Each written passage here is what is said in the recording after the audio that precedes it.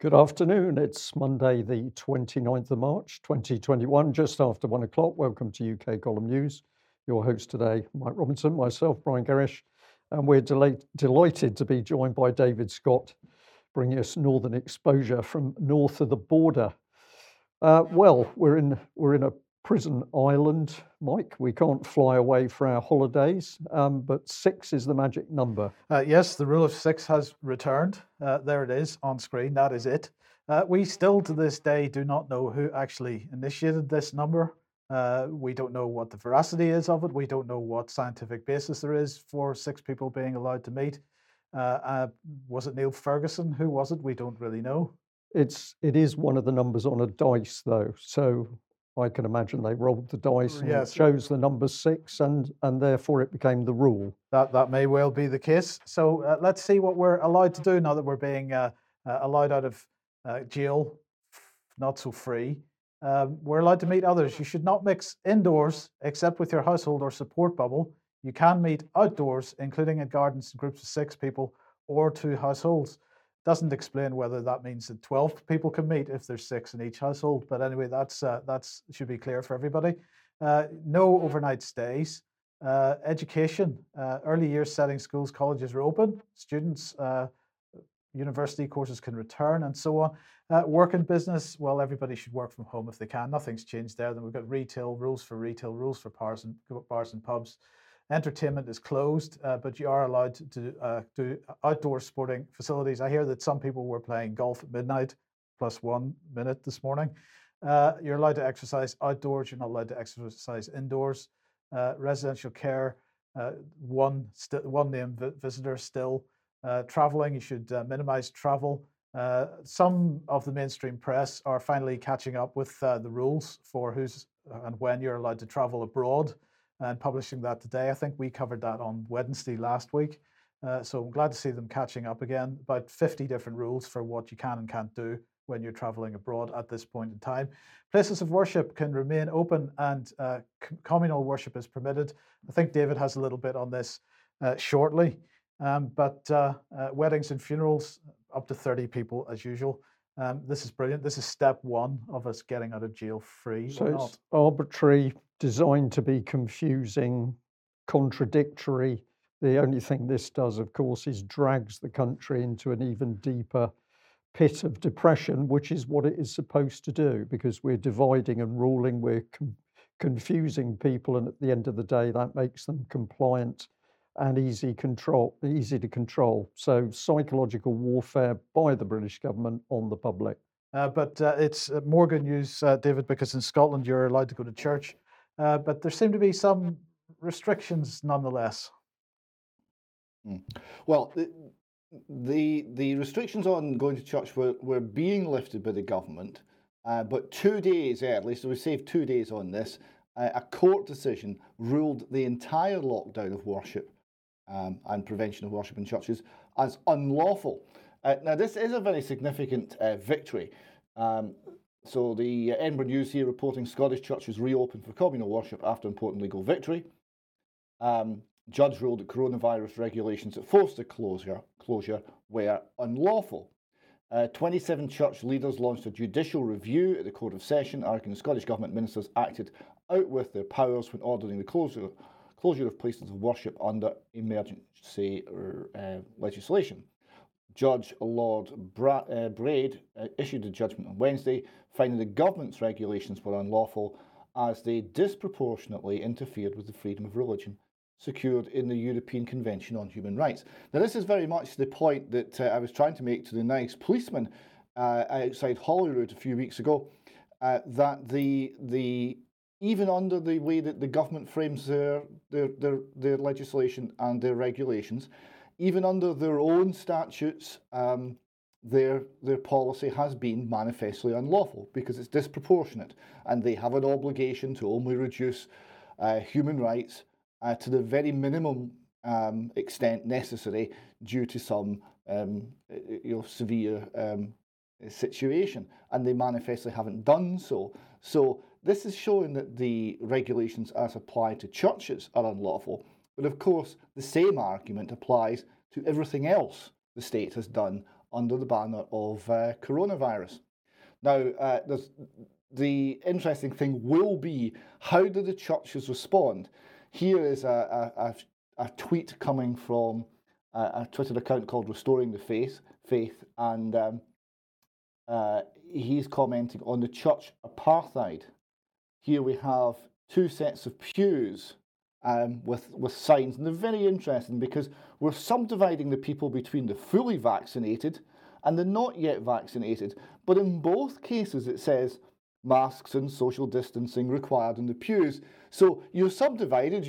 We're sorting the sheep from the goats, the chaff from the wheat. But we're then treating them both the same once we're sorted. A bizarre decision from that particular church. So we'll see, having won this legal victory, a very significant one at that, how the churches in Scotland and elsewhere actually behave towards their parishioners.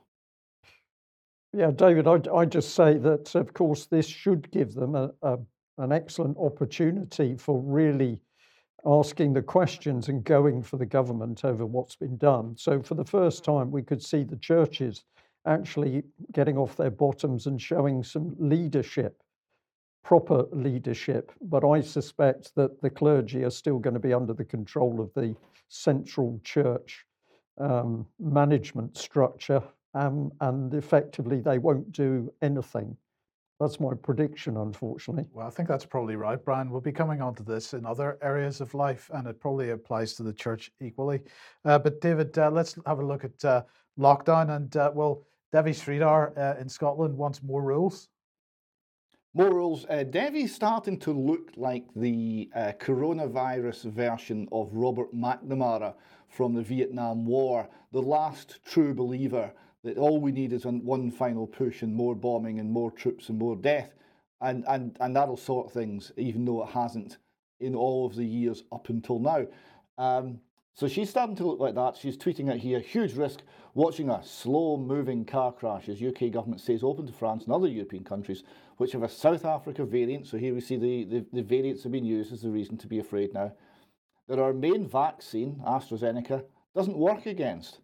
Red list approach doesn't work. We need blanket international quarantine to avoid future lockdown. So we're going to close down everything internationally under Devi's rule, if anyone listens to Devi, and we'll need to see if they do.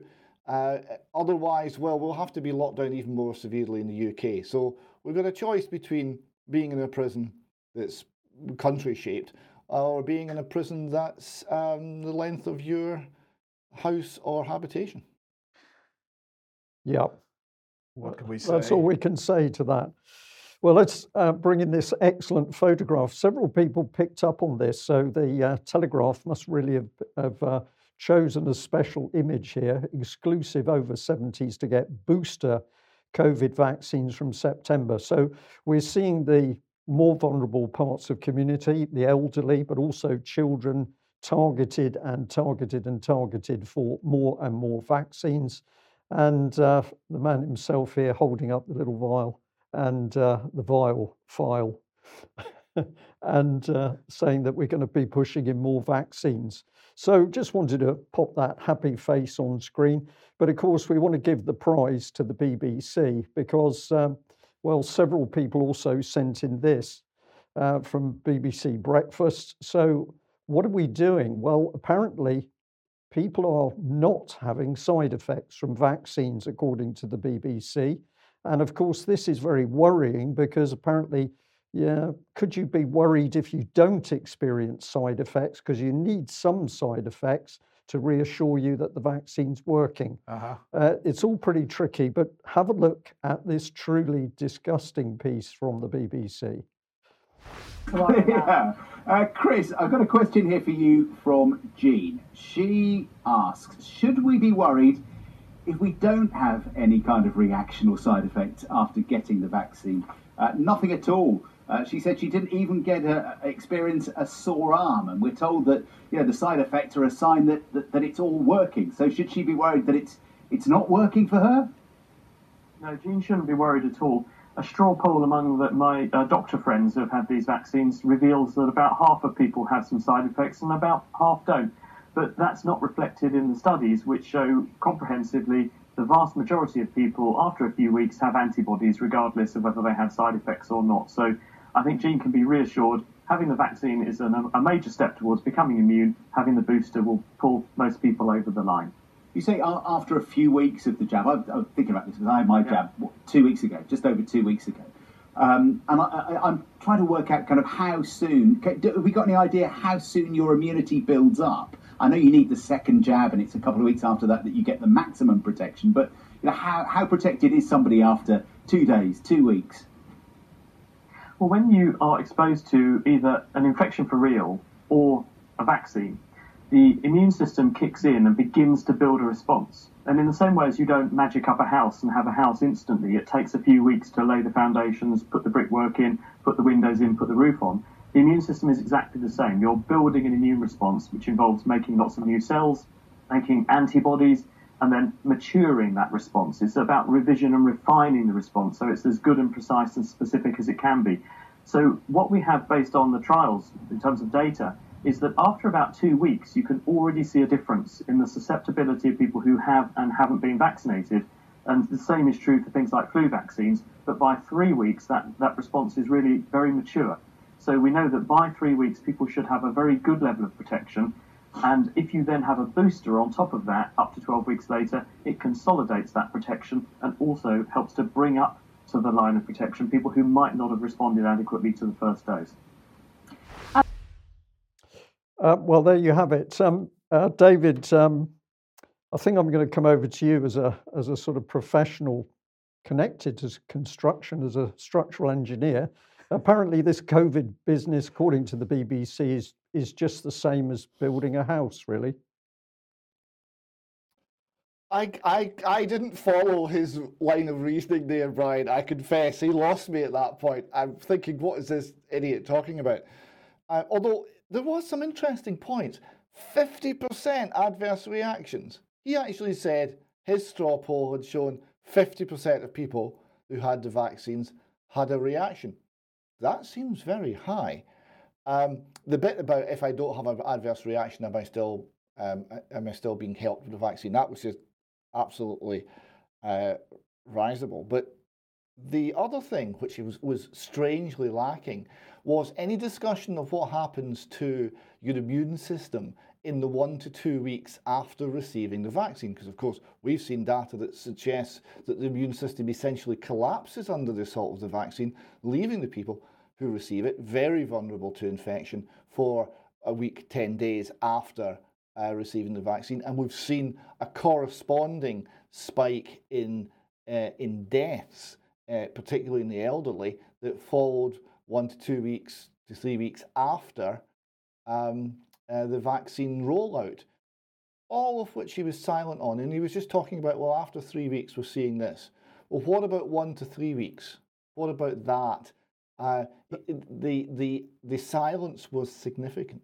That is a very important point, David, because we were mentioning this on Friday's program when they were debating the extension of the emergency legislation. Matt Hadcock was specifically asked that question about statistics for people that have received the vaccine and then have died within 3 weeks after that, and he didn't have an answer. So anybody that didn't see the beginning of Friday's program, go and watch it. But the other thing that he said there, which is really disturbing and disingenuous in a sense, is that he said that it was a good thing that with the vaccine immune response, that it's as specific as it can be. Well, that is a real problem, because if you make the immune response specific to a particular strain of a virus, then of course, as we've made the point over the last couple of weeks, that puts you at risk from other strains of the same virus. This happens with flu vaccine. It happens every year with flu vaccine. That people, it's one name for it is pathogenic priming. If you then get exposed to another strain of the flu, the impact on you is much stronger, or can be much stronger in many cases. So I was very interested that he was quite so determined that it had to be a specific response, because that actually drives the idea that the South African variant, as Debbie Sridhar was suggesting, that the AstraZeneca jab doesn't work with that at all. Yeah.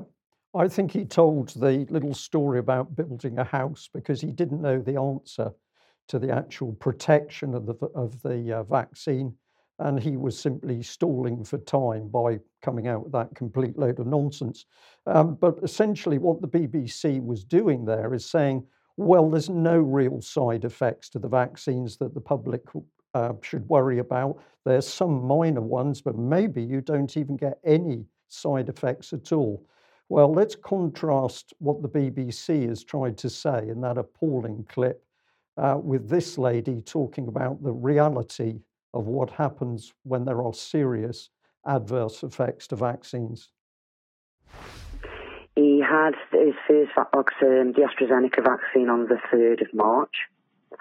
The next day, he became feeling a bit unwell, bit of an headache, went to bed for a couple of hours, got back up, and then he felt fatigued for the rest of the week. He felt just really drained, his legs did, and we were just putting it down to side effects of the vaccine. But the 14th day from the 3rd, his legs were getting worse. On the Wednesday, he felt like they were numb. Early hours Thursday morning, he woke up with really numb legs and pins and needles in his feet. And he also had pins and needles in his hands. His bottom lip went numb and his skin was very touch sensitive. On the Friday, his legs deteriorated more and I had to pick him up from work. He couldn't walk, hardly. Then he rang his GP, who didn't take the reaction seriously. He was then referred to go to the local accident and emergency centre. His back pain, he also got then lower back pain on the Friday, which started being relevant. And by Friday evening, his legs had completely gone, and I was carrying him and picking him up off the floor at home. So a big difference there between what the BBC is trying to tell the general public in the UK and the reality of the individuals who have now got serious side effects from the vaccines. And I can tell you that the gentleman, that lady is talking about, her husband has been on a neurological ward for some time now. He's experienced excruciating pain. He can't move the lower part of his body. And on the ward, we are told there are another 6 people with similar adverse effects from the vaccine. These have been diagnosed, so this is not a question of do these things exist or not. These have been diagnosed by the doctors on that ward, and that is just one neurological ward where we believe there are 6, possibly 7 patients with problems, but apparently, according to the BBC, no difficulty.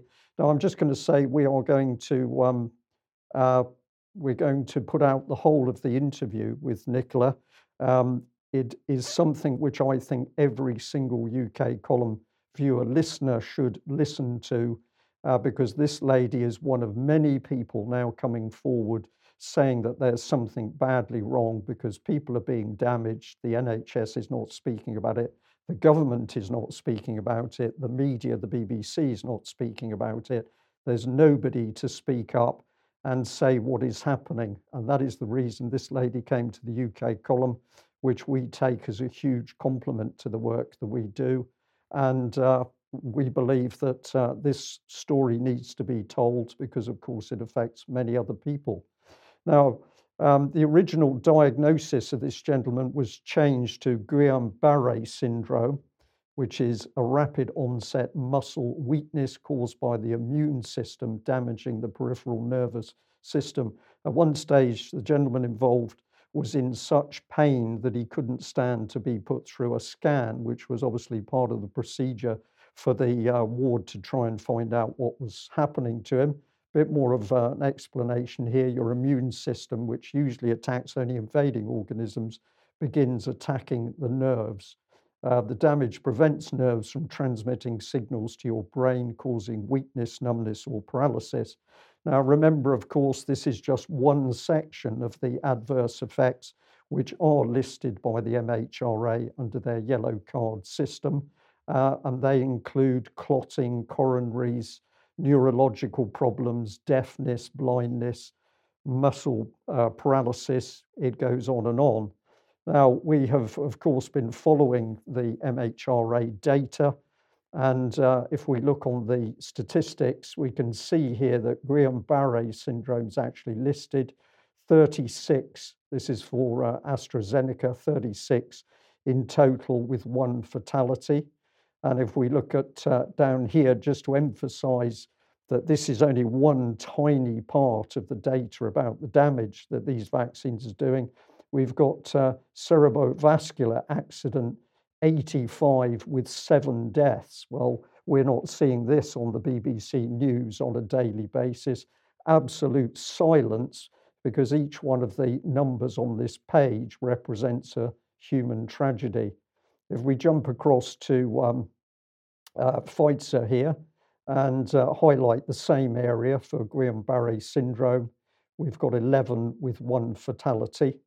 And if we also look down here, we've got 71 for the cerebrovascular accident, 71 with 3 deaths.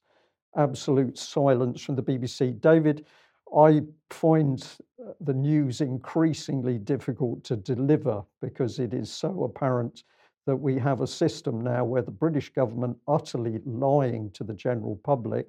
And of course, the propaganda arm to carry those lies and lies by omissions is the BBC. How can we describe this organisation? Well, words start to fail us when we're trying to describe this organisation. Contrast, if you would, the silence over the deaths caused by the vaccines with the scaremongering in the early days of coronavirus, where we were having video footage from inside hospitals. We were having long clips with people struggling for breath and people on ventilators and people looking distressed. We're not seeing any of that for the vaccine damage. We're seeing nothing. We're seeing complete absence of reporting.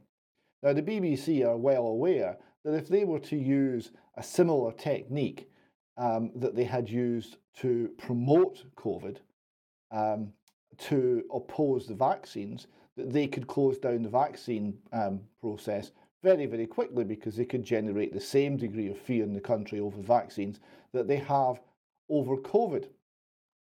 But of course, they won't do that because that's not the agenda. There is a narrative, and the narrative is to close down any concern, any news, any information, or any opposition to the vaccine program. It always has been.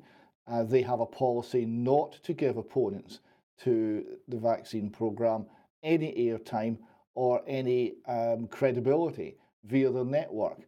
The truth is not of interest to the BBC. Facts are not of interest to the BBC. What is of interest is repeating the narrative and being the propaganda organ that they're paid £5 billion a year to be.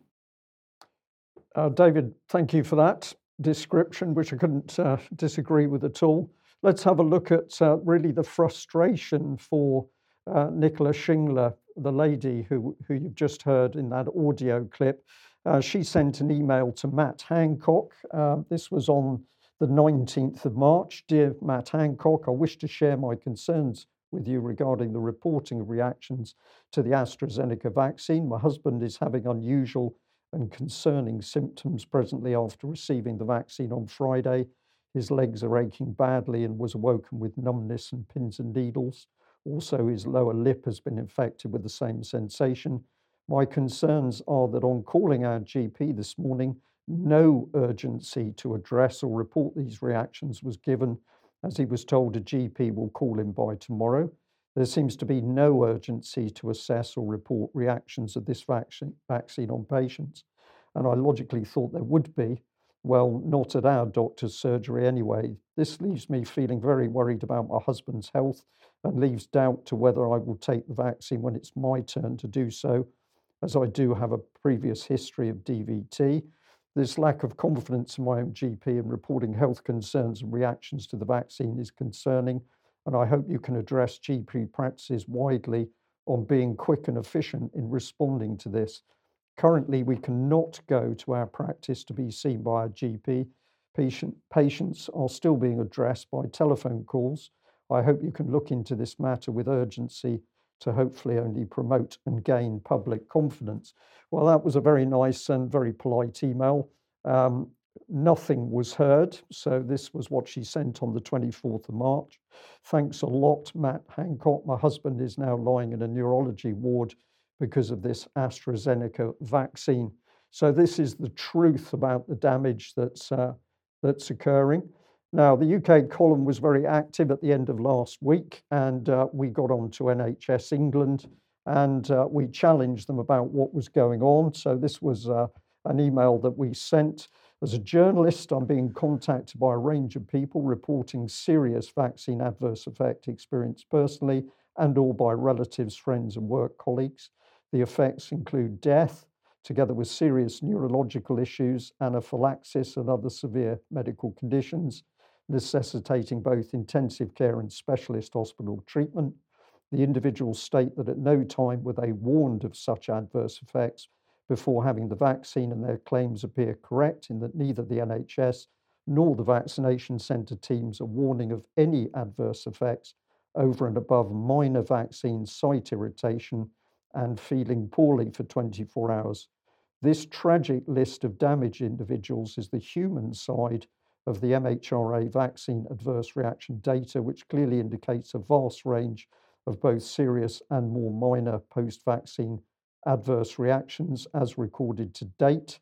The direct concern of these individuals is reinforced by NHS professionals who are also coming forward to warn of the intake of vaccine damaged patients. And then we sent two key questions: who within NH England holds responsibility for informing the general public of serious vaccine side effects so that the public can make an informed choice in line with NHS policy in their decision to be vaccinated, and who within NHS England holds due diligence and duty of care for those patients now receiving specialist NHS treatment for the serious vaccine adverse reactions from which they're suffering, in view of the fact that they were not warned of possible serious side effects in advance of their vaccinations. So those were the questions. We gave them a deadline, which was in fact on Saturday. But the response really is this. So we might as well quote the boss, the chief executive of NHS England. Does he have any concerns about vaccine side effects? Doesn't know, doesn't appear to care, and can't be bothered to reply. And if we want to contrast his attitude, we might have a look at this one we were sent. So Jeremy Hunt tweeting out here, AstraZeneca is a great company, and I'm proud that uniquely it's foregoing all profits from its vaccine, for which it gets little credit. Thank you, CEO Pascal Soriot, for not storing up riches on earth. You're a great credit to your adopted home country. So pretty nauseating there, but I'm going to say we've also put out this video interview, so you can find that on the front page of the UK column. No Smoke Without Fire, Part 3, Vaccine Adverse Reactions. And I'm speaking with Debbie Evans, the former nurse. We're looking at the MHRA vaccine adverse reactions data. So we are looking at the official data, and we are highlighting the catalogue of disastrous effects to members of the public, including, of course, many deaths, which, as we've said several times already, are simply not being reported. So, David, if we go up to the north of the border, what's the situation with respect to vaccines and the potential for compensation? Should there be adverse reactions if you are on private healthcare? Yes, so this is very interesting. So this is a person who subscribes to Bupa, so they have a private healthcare scheme in place, and they wrote to Bupa and said, well, if I take the government vaccine, if I take the NHS vaccine, and I'm injured, am I covered via my medical insurance? And a mere 3 months later, Bupa managed to concoct the appropriate response and wrote back, and they said, quote, "I confirm that side effects arising from the COVID-19 vaccine are not covered under our exclusion for complications from excluded or restricted conditions, treatments, and experimental treatment exclusion." So Bupa, with some justification, are viewing this as an experimental vaccine, and you are not covered by your private medical insurance if you're injured. I thought that was a very interesting data point. Now, we're now going on to a video many people may have seen. This is Kirsty Miller, a nurse from the Dundee area, Tayside area, who has recently resigned from her post over the way that the matters relating to COVID and the vaccines and the treatment of both vaccine damaged people and of people suffering from various ailments is being handled. She made a statement explaining why she was resigning. We've got a couple of clips from it here. Hi, my name's Kirsty. I'm a staff nurse. I'm a Band 5 RGN. I worked in the NHS. Tonight I'd done my last shift on the bank. I resigned from my post, my permanent post, about 5 weeks ago. I can no longer be part of the lies and the corruption by the government, not by the NHS. I mean, I've absolutely loved working there and working with amazing teams, amazing nurses, amazing people, but silence is consent. Lockdown is affecting people more than this virus ever has. Ever. There's so many of us trying to speak out. There's so many of the colleagues that I've worked with are scared. They're scared of losing their job. That's what's going on. I honestly don't know what else is going to stop this, because the vaccine rollout is going to be happening to our children. I have seen traumatic injuries from the vaccine. They're not getting reported to the yellow card scheme. They're treating the symptoms, not asking why it's happening. It's just treating the symptoms, and when you speak about it, you're dismissed. Like you're crazy. Now, Kirsty went on, I spoke to her at some length about what she'd seen, and she gave me a huge amount of information. A couple of things, though, I'd like just to highlight. Firstly, she was seeing a huge number of changes in how COVID was being treated. It would vary day to day, it would vary ward to ward, hospital to hospital. It didn't seem to have any consistency at all. The hospitals were quiet. They were consistently quiet. Some wards were being closed during this period. The idea that there was a pandemic just did not tally with what they were seeing inside the hospitals. There was an upswing in hospital admissions after the vaccine was rolled out, and she described some of the common effects she was seeing of the vaccine. Under the Pfizer vaccine, it was things like delirium in the elderly. They were off their legs. They weren't able to walk. Low heart rate, very low temperature, freezing cold in the peripheries, lots of headaches. Under AstraZeneca, there's even more delirium, bowel obstruction, incontinence, and low platelets, very low platelet counts, giving a rash extensively all over the body. And it was so distinctive that she was able to tell which vaccine people had had before asking, because the side effects were characteristic of the vaccine. Not only was this not being recorded via the yellow card system, in a lot of the paperwork that she was asked to fill in, there simply wasn't anywhere to record the vaccine status of the patient. So this information is not being gathered. It's being concealed. It's being ignored. And it's clearly visible to people at the clinical front line. David, I'm just going to reinforce this once again. If people didn't watch Friday's news program, the first 10 minutes of it or so, when you look at the bit of video that we showed of Matt Hancock being asked about the deaths within 3 weeks of having received the vaccine, it was clear that that data is not being gathered. And if you don't gather the data, then of course there's no way to actually make a proper assessment of what the effects of any particular treatment are. Let's just remind ourselves once again, how much money did the MHRA spend on their new AI tracking system so that they could actually report properly the adverse and track the adverse effects of the vaccine? Several, well, I can't remember, a couple of £1 million, I think, if I remember rightly. So where is this AI system? If the AI system isn't being fed the data, then it can't use its machine learning specialism to produce some results. So this is really the key point at the end of the day, isn't it? If you don't gather the data, you can't get an assessment. And you're struggling to find the words to describe this, Mike, because it is so appalling what's going on. In our chat box today, several people are mentioning eugenics. They are recognising that there is something happening which is deeply sinister to the UK public. We certainly believe that this analysis is correct. The government is doing something which needs to be brought to the surface. And at the end of the day, we can see there are people who certainly need to be brought into court. I phoned NHS England's media team this morning to see, well, to give them a chance really to respond to the emails that we sent last week.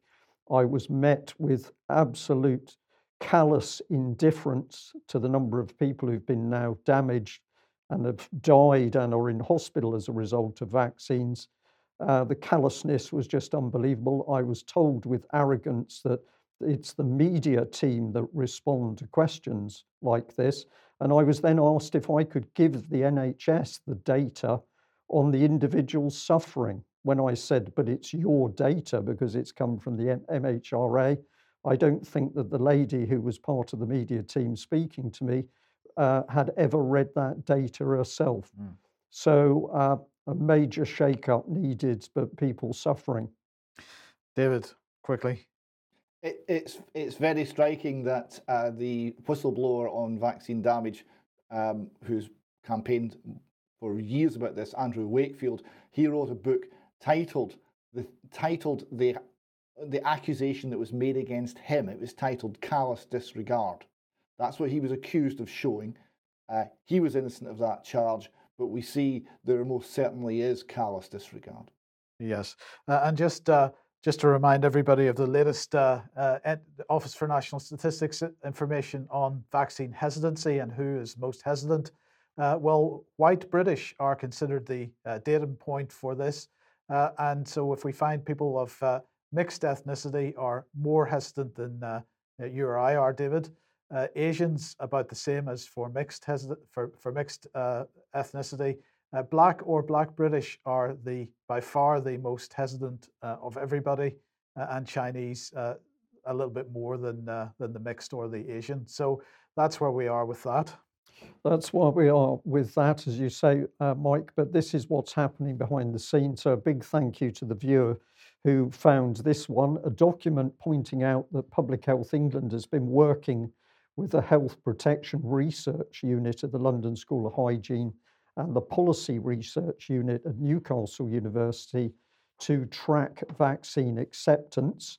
And they're particularly interested to see people's reaction to increasing vaccinations for children. And what's the overall agenda? To maximise the vaccine uptake in under-vaccinated groups. So they're not interested in looking at the vaccine damaged people. They're just an irrelevance, more money spent on actually getting the propaganda out to get more people vaccinated.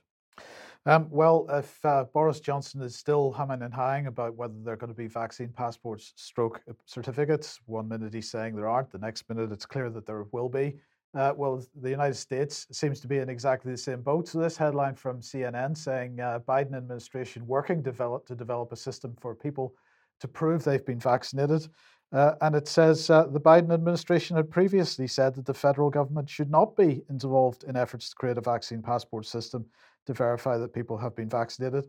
So that's they've clearly reversed course as well. It seems like every government is doing the same. No, we're not doing vaccine passports. Don't worry about that. And then as time goes on, the more and more information comes out suggesting that we are going to have them, and indeed we will. And well, no less than TB himself has decided to wade in on this discussion. So let's have a look at this.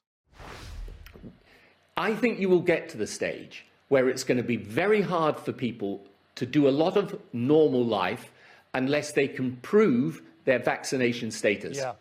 I think you'll find a situation where countries say to you, you're not coming in here unless we see whether you've either been vaccinated, you've had the disease and have got antibodies, or you've had a recent high-quality test. And so if people have got to understand vaccination is going to be, in the end, your route to liberty. So vaccination is going to be, in the end, your route to liberty. Vaccine passports are part of that. And what was very interesting was that he said that if you hadn't had a vaccine, it might require a high-quality test. Now, we're going to come on to testing in a minute, but obviously what is being used, what is being rolled out for getting permission to go back to school, if you're a teacher, to be employed in the school, and increasingly, as we'll see, if you're an employer and you want to make sure that your employees are suitable to have on site. Of course, they're rolling out lateral flow tests for that, which are not considered high-quality tests, despite the fact they have a better reputation as with regard to false positives than PCR tests too. So not quite sure where that's going. They're really building a narrative which is going to require vaccine or nothing. But let's quickly move on to this. Now, on Friday, we mentioned that Matt Hancock had announced the formation of the new UK Health Security Agency, and we were making the point, the range of areas that it was going to be operating in. Again, if you haven't seen that, do go watch Friday's programme. Very much technocracy being built. Well, another day, another agency. This time it's called the Office for Health Promotion. And what's this all about? This is a new Office for Health Promotion. It will lead national efforts to improve and level up the public's health. So this is Great Reset language once again. It will help ministers design and operationalise, if there is such a word, a step change in public health policy. And here's the key. The new approach will see action across government to improve the nation's health. Well, is it going to be across government? No, it's going to be much more than that. Let's see what it is. It's going to be based in the Department of Health and Social Care once again. It's going to encompass existing UK-wide activities, including operational agreements supporting pandemic management, the whole UK role of the new Joint Biosecurity Centre, and so on. It will enable more joined-up, sustained action between national and local government, the NHS, and cross-government, where much of the wider determinants of health are. Did you know, David, that the wider determinants of health are in the NHS, cross-government, local government, and national government? Did you realise that that's what it was about? No, I thought it was nutrition, proper rest, clean water, excellent sanitation, and sufficient housing. That's what you would think. But so what is this about? Well, of course, this is more merging of government institutions. So this is more interoperability, more fusion, as the government likes to call it. Well, what are we building? A single point command and control structure? No, it's a full-blown dictatorship, Mike. There is no question that a dictatorship is now formed, but it's taking all the power it needs. There's no question of that. Yes. Now, last week we were talking about mortality statistics and how many people have actually died of COVID-19. I would ask everybody to go and read this article on the UK column published last night, A Deceptive Construction, Why We Must Question the COVID-19 Mortality Statistics, another fantastic article from Ian Davis. This is really highlighting why we were suggesting on last week's programme that rather than the 126,000 people that have died allegedly by COVID-19, that's the government's numbers, that the number was much more likely to be around 15 to 18,000. So please go and read that, and any feedback would be very much appreciated. Now, if you like what the UK Column's doing and you would like to support us, then please head over to ukcolumn.org/community, and there are options to help us out there. But also, please do share our material that's on the various platforms and so on. I would also say audience worldwide growing, and the number of countries is growing. It's becoming particularly interesting how some viewers are popping up in some quite small countries, but they've found the UK Column, so we're very pleased. Well, what do we bring on screen here? One of our viewers is wondering if we know of any class action lawsuits against care homes. They say that they've been turned away from their mother's care facility because they wouldn't take their COVID-19 test and hadn't made an appointment. And they're saying this is against our human rights. So if there's anybody out there who knows about such action, perhaps you'd like to let us know at the column, and we will inform people more widely. And I just want to remind people of an excellent article here, which is about COVID, but it's also to do with global cities. This is Mark Anderson, who's been reporting from America. Excellent article. And fairly shortly, there will be a video interview with him as well on this very subject. Now, the Express ran this headline this morning: "Climate of Fear Prevents Experts from Questioning the Handling of the Pandemic." So what are they saying? Much abuse has come from within academic or professional circles, with one professor saying debate was becoming impossible because we're not talking to each other properly. We're being thrown into confrontational positions. They say that leading experts have withdrawn from the debate over COVID and over lockdown after having reputations smeared, jobs lost, and even families threatened, raising questions about pandemic policy. Another expert has been sidelined from a vital role in a government advisory group, while senior NHS staff have been threatened with disciplinary measures for questioning the government approach online or in the media. Now, they quote quite a number of people in this article, so let's just run through some of the quotes. Jonathan Sumption here saying scientists and politicians have been subjected to an extraordinarily unpleasant campaign of personal abuse. From the very moment I started to make these points, I began to get emails from politicians who agreed with what I had to say, but they themselves didn't dare speak out. This is really an incredible statement. If a politician, an MP, who's supposed to be there to do nothing other than speak out on issues, isn't prepared to speak out, well, there's an issue over the climate of fear that they're existing in, but there's also an issue over their personal their personal position and whether they should be an MP or not. But anyway, he went on to say people ought to be entitled to voice their differences of opinion, and that is true. So let's see what Sir Graham Brady had to say. He said it's essential that doctors and scientists are able to speak freely and to debate these issues without facing a witch hunt from the media, NHS trusts, or academic bodies that employ them.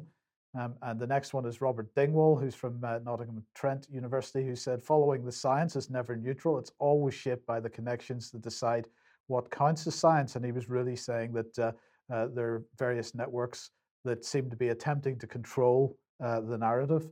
And then finally here we've got Desmond Swayne, who's saying, I've received a large amount of correspondence from very eminent scientists and clinicians disagreeing with the conclusions that SAGE and the Chief Medical Officer have come to. What I find very worrying is that with very few exceptions, they say, please keep my details confidential.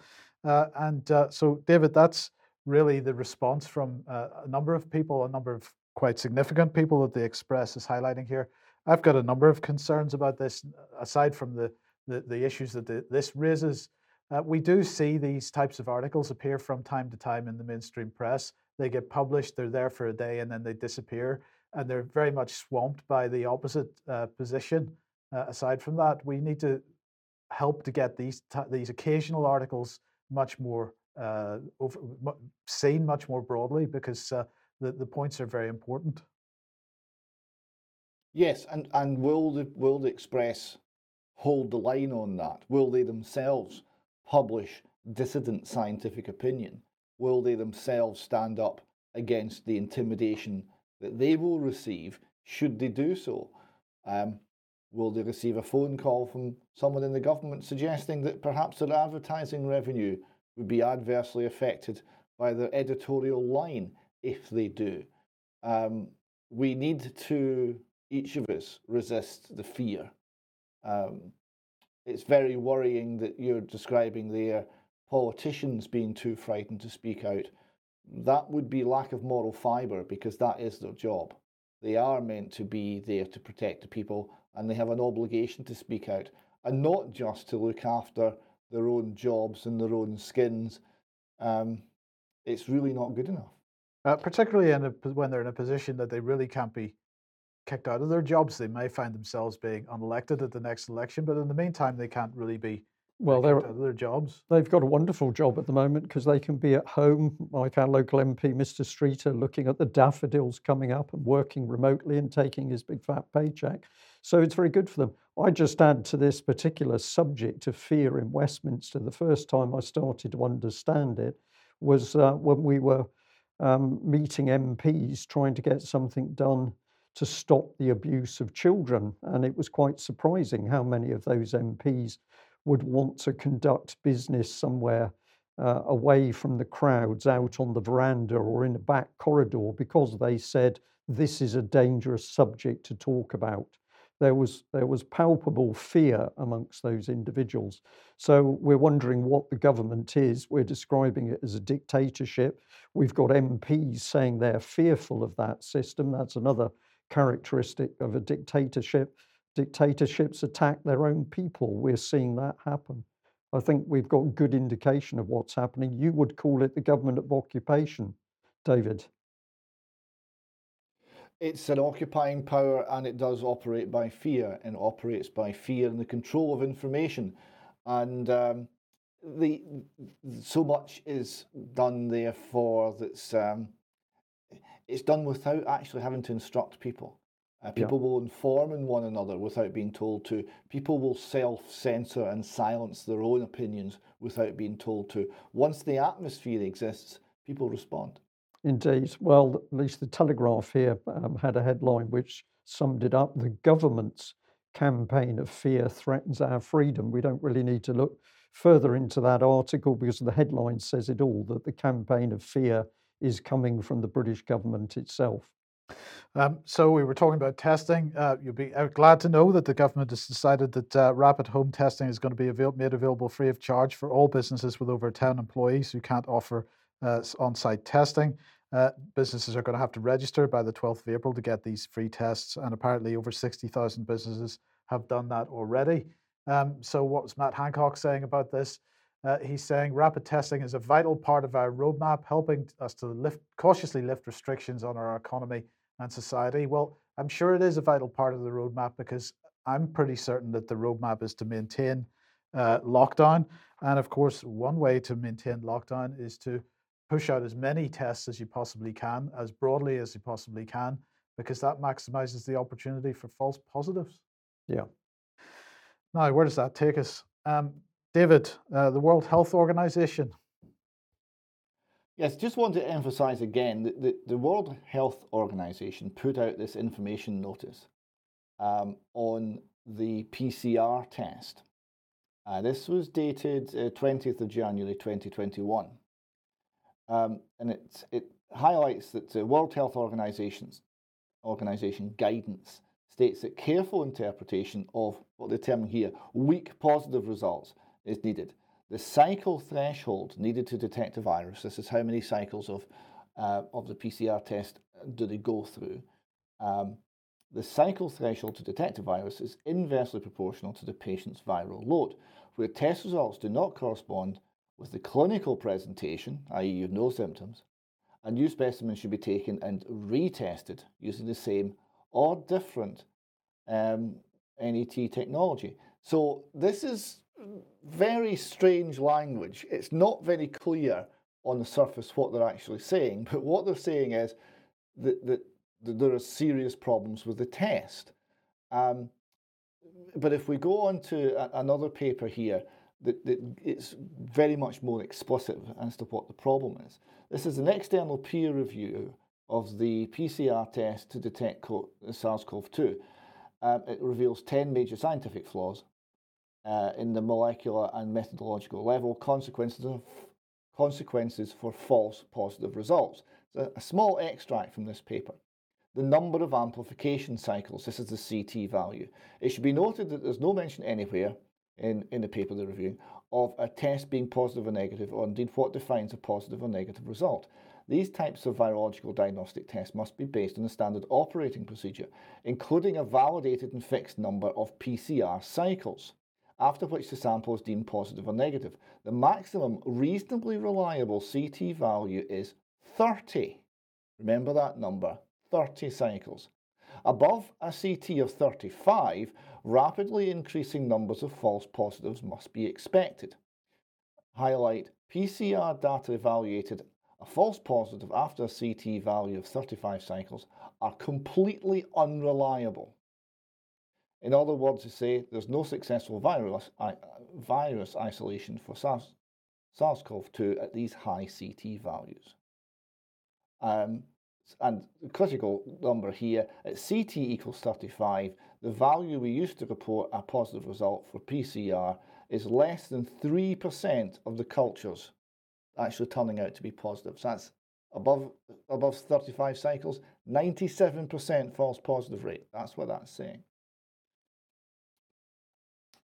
So the question is, what is the CT value used in the UK? Because remember, anything above 30 is dodgy, anything above 35 is garbage. So here we have the Office for National Statistics being asked the question, COVID-19 PCR positive test results with cycle threshold. You asked, can you provide the entire data set of all positive cases and deaths with a cycle threshold added? We, the Office for National Statistics, we said, due to statistical disclosure control, we would not be able to publish the full data set of the threshold cycles for each positive case, as this would constitute personal data. So no, you're not allowed to know. It goes on to say, if you are a research body, we might let you see the data. But no, we're not telling you. Well, we've got an FOI request here that a colleague up in Scotland put into the Scottish Government asking the same question. Freedom of Information Act, the request was, what's the number of cycles? Each manufacturer of the PCR test will recommend a different maximum amplification cycle number when determining the presence of SARS-CoV-2, but a maximum of around 40 amplification cycles is typically recommended by test manufacturers. So that confirms that the data is garbage. And Professor Michael Chossudovsky, writing in for Global Research and reprinted here in the LouRockwell.com site, he summarizes this. He says, invalid positives is the underlying concept. This is not an issue of weak positives and risk of false positive increases.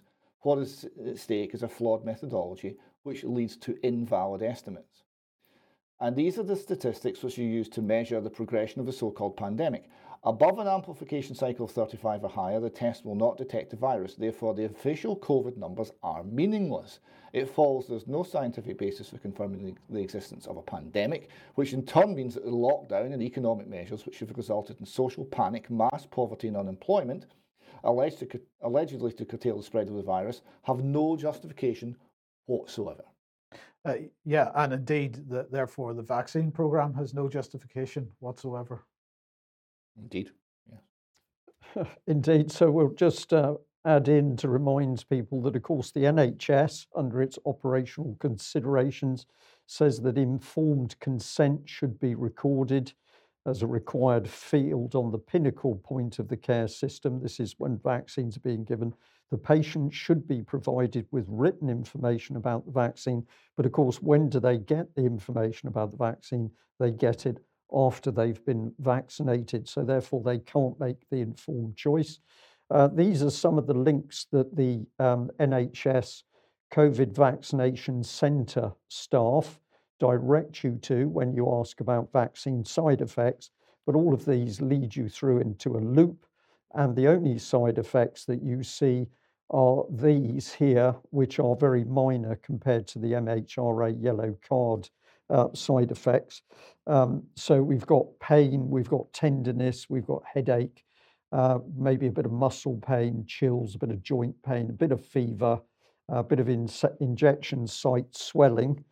So these are all relatively minor and don't bear any relation to the true MHRA data in the yellow card system, but that is hidden from you. And one operative told me when I called the line that I shouldn't really look at the MHRA data because the only true data was the data given out by the NHS. And we'll play a little bit of that conversation for our audience for UK Column News for Wednesday. Okay, where does that take us? Well, sorry, I should have added this one in, Mike, because just on the subject of data, this is Ibiza Times. Over 900 died after receiving COVID-19 vaccine, but the experts say that the data has been misinterpreted. How often do we see that? And this one, this one as well, I couldn't resist, sent in to us, so thank you for the eagle-eyed person. Director General, Joint Biosecurity Centre, Department of Health and Social Care, salary £130,000. The role is analytical and senior leadership. So, and you can be anywhere in the UK. You can be anywhere, and as long as you keep pumping out the data that we are showing you is flawed, you can presumably earn your £130,000 or £10,000 a month. David, bills have been posted. Yes, I just want to highlight there are heroes out there, and one of them has been putting up some messages in a vandalised bus shelter, I think it was, and it says, turn off your TV. Caused by the COVID vaccine, 506 deaths, 96 strokes, 40 people blind, 50 are deaf, and 22 have suffered miscarriages.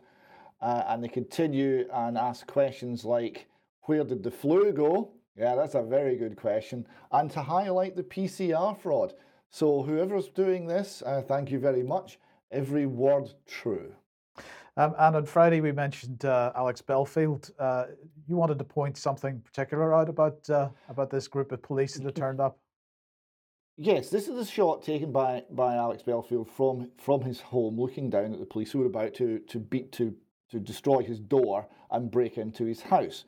And it was pointed out to me that they have no identification numbers. I thought, gosh, that's true. They've taken off their ID numbers before undertaking this raid. Is that? Yeah, sorry, David. Is that correct? Because if you look on the police van there, it says Police TSG. So this is a tactical support group, and I'm not entirely sure exactly whether they've taken them off or whether tactical support officers don't wear them in the first place. Does Alex normally? Either way, it's either worrying specifically for Mr. Belfield's case, or it's worrying for all of us. But they're not identified, yes. And that means that they're not, and they're masked. So they're now hiding their identity in multiple ways and acting, it would appear, utterly unlawfully in the process with their nice black uniforms and their weapons belts. This is not good. Well, and let's not forget the hands in pockets. I always loved seeing this because I can remember probably a drill sergeant talking and saying, get your hands out your pockets. But scruffy police dressed in black, no identifying numbers. And as we've shown in the news so far, we're living in a climate of fear and threats to our MPs. This is a police state. This is a dictatorship. David, the Times headline here, French philosopher Michel Foucault abused boys in Tunisia. Now, the significance of this is Michel Foucault is the leader, the intellectual leader, or was the intellectual leader of the movement that resulted in postmodernism. He is at the heart of the political correct culture, of the assault on truth, of everything that is currently underpinning what I might often characterised as the far left, but is increasingly the mainstream culture of those who rule us. Certainly in parties such as the Green Party, the SNP, we see these ideas dominant. Things like breaking down whether there's any separation between men and women, critical race theory. All of these sorts of ideas come from Foucault. But they're also gaining hugely in the Liberal Democrats, the Labour Party and the Conservatives. They are across the political spectrum. And it is as well to remember what sort of man originated these ideas, and the Times are reporting on it. They report a fellow intellectual, Guy Sorman, has unleashed a storm again amongst Parisian intellos with his claim that Foucault, who died in 1984 aged 57, was a paedophile rapist who had sex with Arab children while living in Tunisia in the late 1960s. Sorman, aged 77, said he'd visited Foucault with a group of friends on an Easter holiday trip to the village of Sidi Bou Said near Tunis, where the philosopher was living in 1969. Young children were running after Foucault saying, "What about me? Take me, take me." He recalled last week in an interview with the Sunday Times. They were 8, 9, 10 years old. He was throwing money at them, and he would say, "Let's meet at 10 p.m. at the usual place." This, it turned out, was the local cemetery where he would, what they describe as make love, they mean rape, the children on the gravestones. The question of consent wasn't even raised. That is the sort of man that gave rise to postmodernism. That is the underlying philosopher who has probably more influence than anything else in what we see rolled out in 1,000 different ways today. Yes. Okay. Well, look. Let's move on to this. This appeared in on the BBC a couple of days ago. The UK professor and the fake Russian agent. This is Paul McKeague, who I believe is Edinburgh University. He's a member of the Working Group on Syria, Propaganda and Media, which also includes Piers Robinson and David Miller and people like this, people that we have worked with in the past.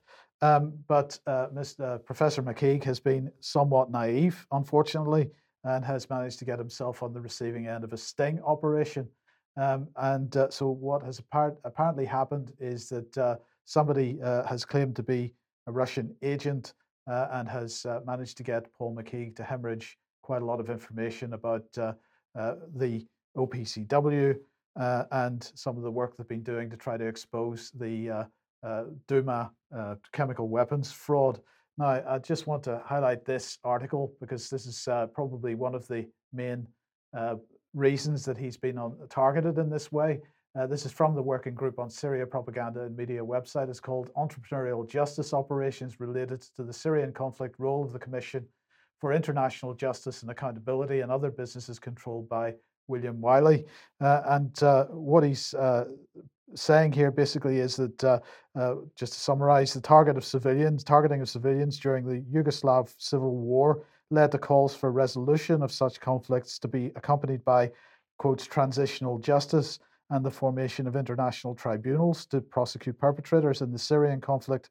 One of the most prominent organizations reported to be gathering evidence of crimes allegedly committed by the Syrian government is the Commission for International Justice and Accountability, established by William Harry Wiley, a Canadian former army officer.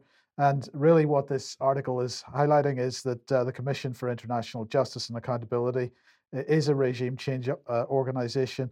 It's been funded by numerous Western governments, including the UK government, and is linked to the UK intelligence agency. So that's why he's been targeted. He hasn't dealt with it terribly well. It's sort of backfired a little bit, but nonetheless, this is one of the other reasons for it. This is the Berlin Group 21 Statement of Concern over the OPCW investigation of alleged chemical weapons use in Duma, Syria. And of course, at the center of this are two OPCW whistleblowers who are making the point that there was effectively no chemical weapons use in Duma, that the narrative that was built around that was a fraud, and they have been highlighting the operating procedures of the OPCW to expose that. So anyway, I want to highlight this article on the Grey Zone, which gives a little bit more background to this. It's called Western Government Contractor Entrapped British Scholar in Sting Operation to Cover Up Syria Corruption Scandal. And I think the main thing here is to continue to focus on the Syria corruption scandal, the OPCW scandal, and the fact that there has been a narrative built alleging chemical weapons use in Syria, which never happened, and the evidence that there is for that. I'm going to be speaking to Piers Robinson on Thursday, and hopefully we'll show a little bit of that interview on Friday's news program, but we'll also put out the full interview as soon as possible after that. Okay. David, let's move on to some lighter notes and what's going on in Scotland. Well, Alex Salmond's formed a new political party. It's not called Alba. Don't you say it's called Alba, because that's apparently going to be close to being criminal. It's in Gaelic, so it's Alba. Okay. Not Alba, Alba. So that's the name of the party. It means Scotland, and some people point out that Scotland means Alba. So it depends on your view of things. We can't look at this from an English point of view. Even the language, we don't trust it anymore in Scotland. Some of us anyway. Even though we all speak it, it's a very strange little tale that they're uncomfortable with who they are. The cartoon here is showing a fight between Nicola Sturgeon and Alex Salmond for the Saltire, and yes, there's a certain amount in that. Alex Salmond's claim is that he will basically game the electoral system, provide a supermajority for independence and force forward independence for Scotland, even after having promised himself that that was it, settled for a generation, only just a few years ago in 2014. So just shows you can't trust politicians. One thing is quite sure of, however, is that the Green Party, the Scottish Green Party, the ultimate watermelon party, green on the outside, red on the inside, they're in terrible trouble because they've been gaming the system for years, and now someone else is going to steal the thunder, and we might see many fewer Green MSPs after the next election.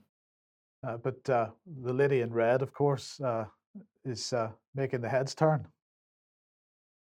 Yes, well, this is it. Well, the nationalist voters are looking at this and they're thinking, gosh, this could be a way forward. And the Scottish Greens are about to be dumped, I think. Yes. Okay. Nobody was hurt in the making of that last image, I'd just like to say.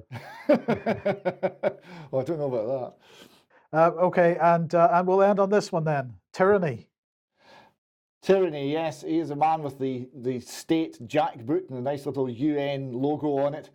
On his face, and he's saying, "Thank you, government, for protecting me from a flu by completely destroying my livelihood, my job, my income, my marriage, my family, my health, my freedoms and liberties.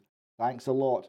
And that's a fair summary of the proportionate and caring response from the government over COVID-19. Yes. To which we add whatever people do on a serious note to stop the rise of this UK dictatorship. Keep the sense of humour going, always important. I'd just like to say that we received a little card. It's got a church on it and some flowers. It says Easter blessings and a few other nice things for the UK column. So the person who sent that will know why we're showing it. Thank you very much for what you have sent us. And also another big thank you to supporters. We're seeing some really amazing and lovely support coming in for the UK column, which is not just UK, it's coming from overseas as well. So thank you very much if you've recently become a subscriber and supporting what we're doing. If you're on the UK column live stream, we'll have an extra in 10 minutes or so. If you're watching not on the live stream and you want to go and have a look at Brian's whistleblower video, that will be premiering on YouTube and the UK column website at 2:30 this afternoon. So just clarify that, Mike, that's Nicola, the lady who's talking about her husband and the serious vaccine side effects. That's 30 minutes. I'd encourage everybody to listen to that to really understand what is going on inside the NHS. Yeah. Okay, we'll end there. Thank you very much for joining us. Keep that sense of humour. We will be back on Wednesday. Bye-bye. Bye-bye.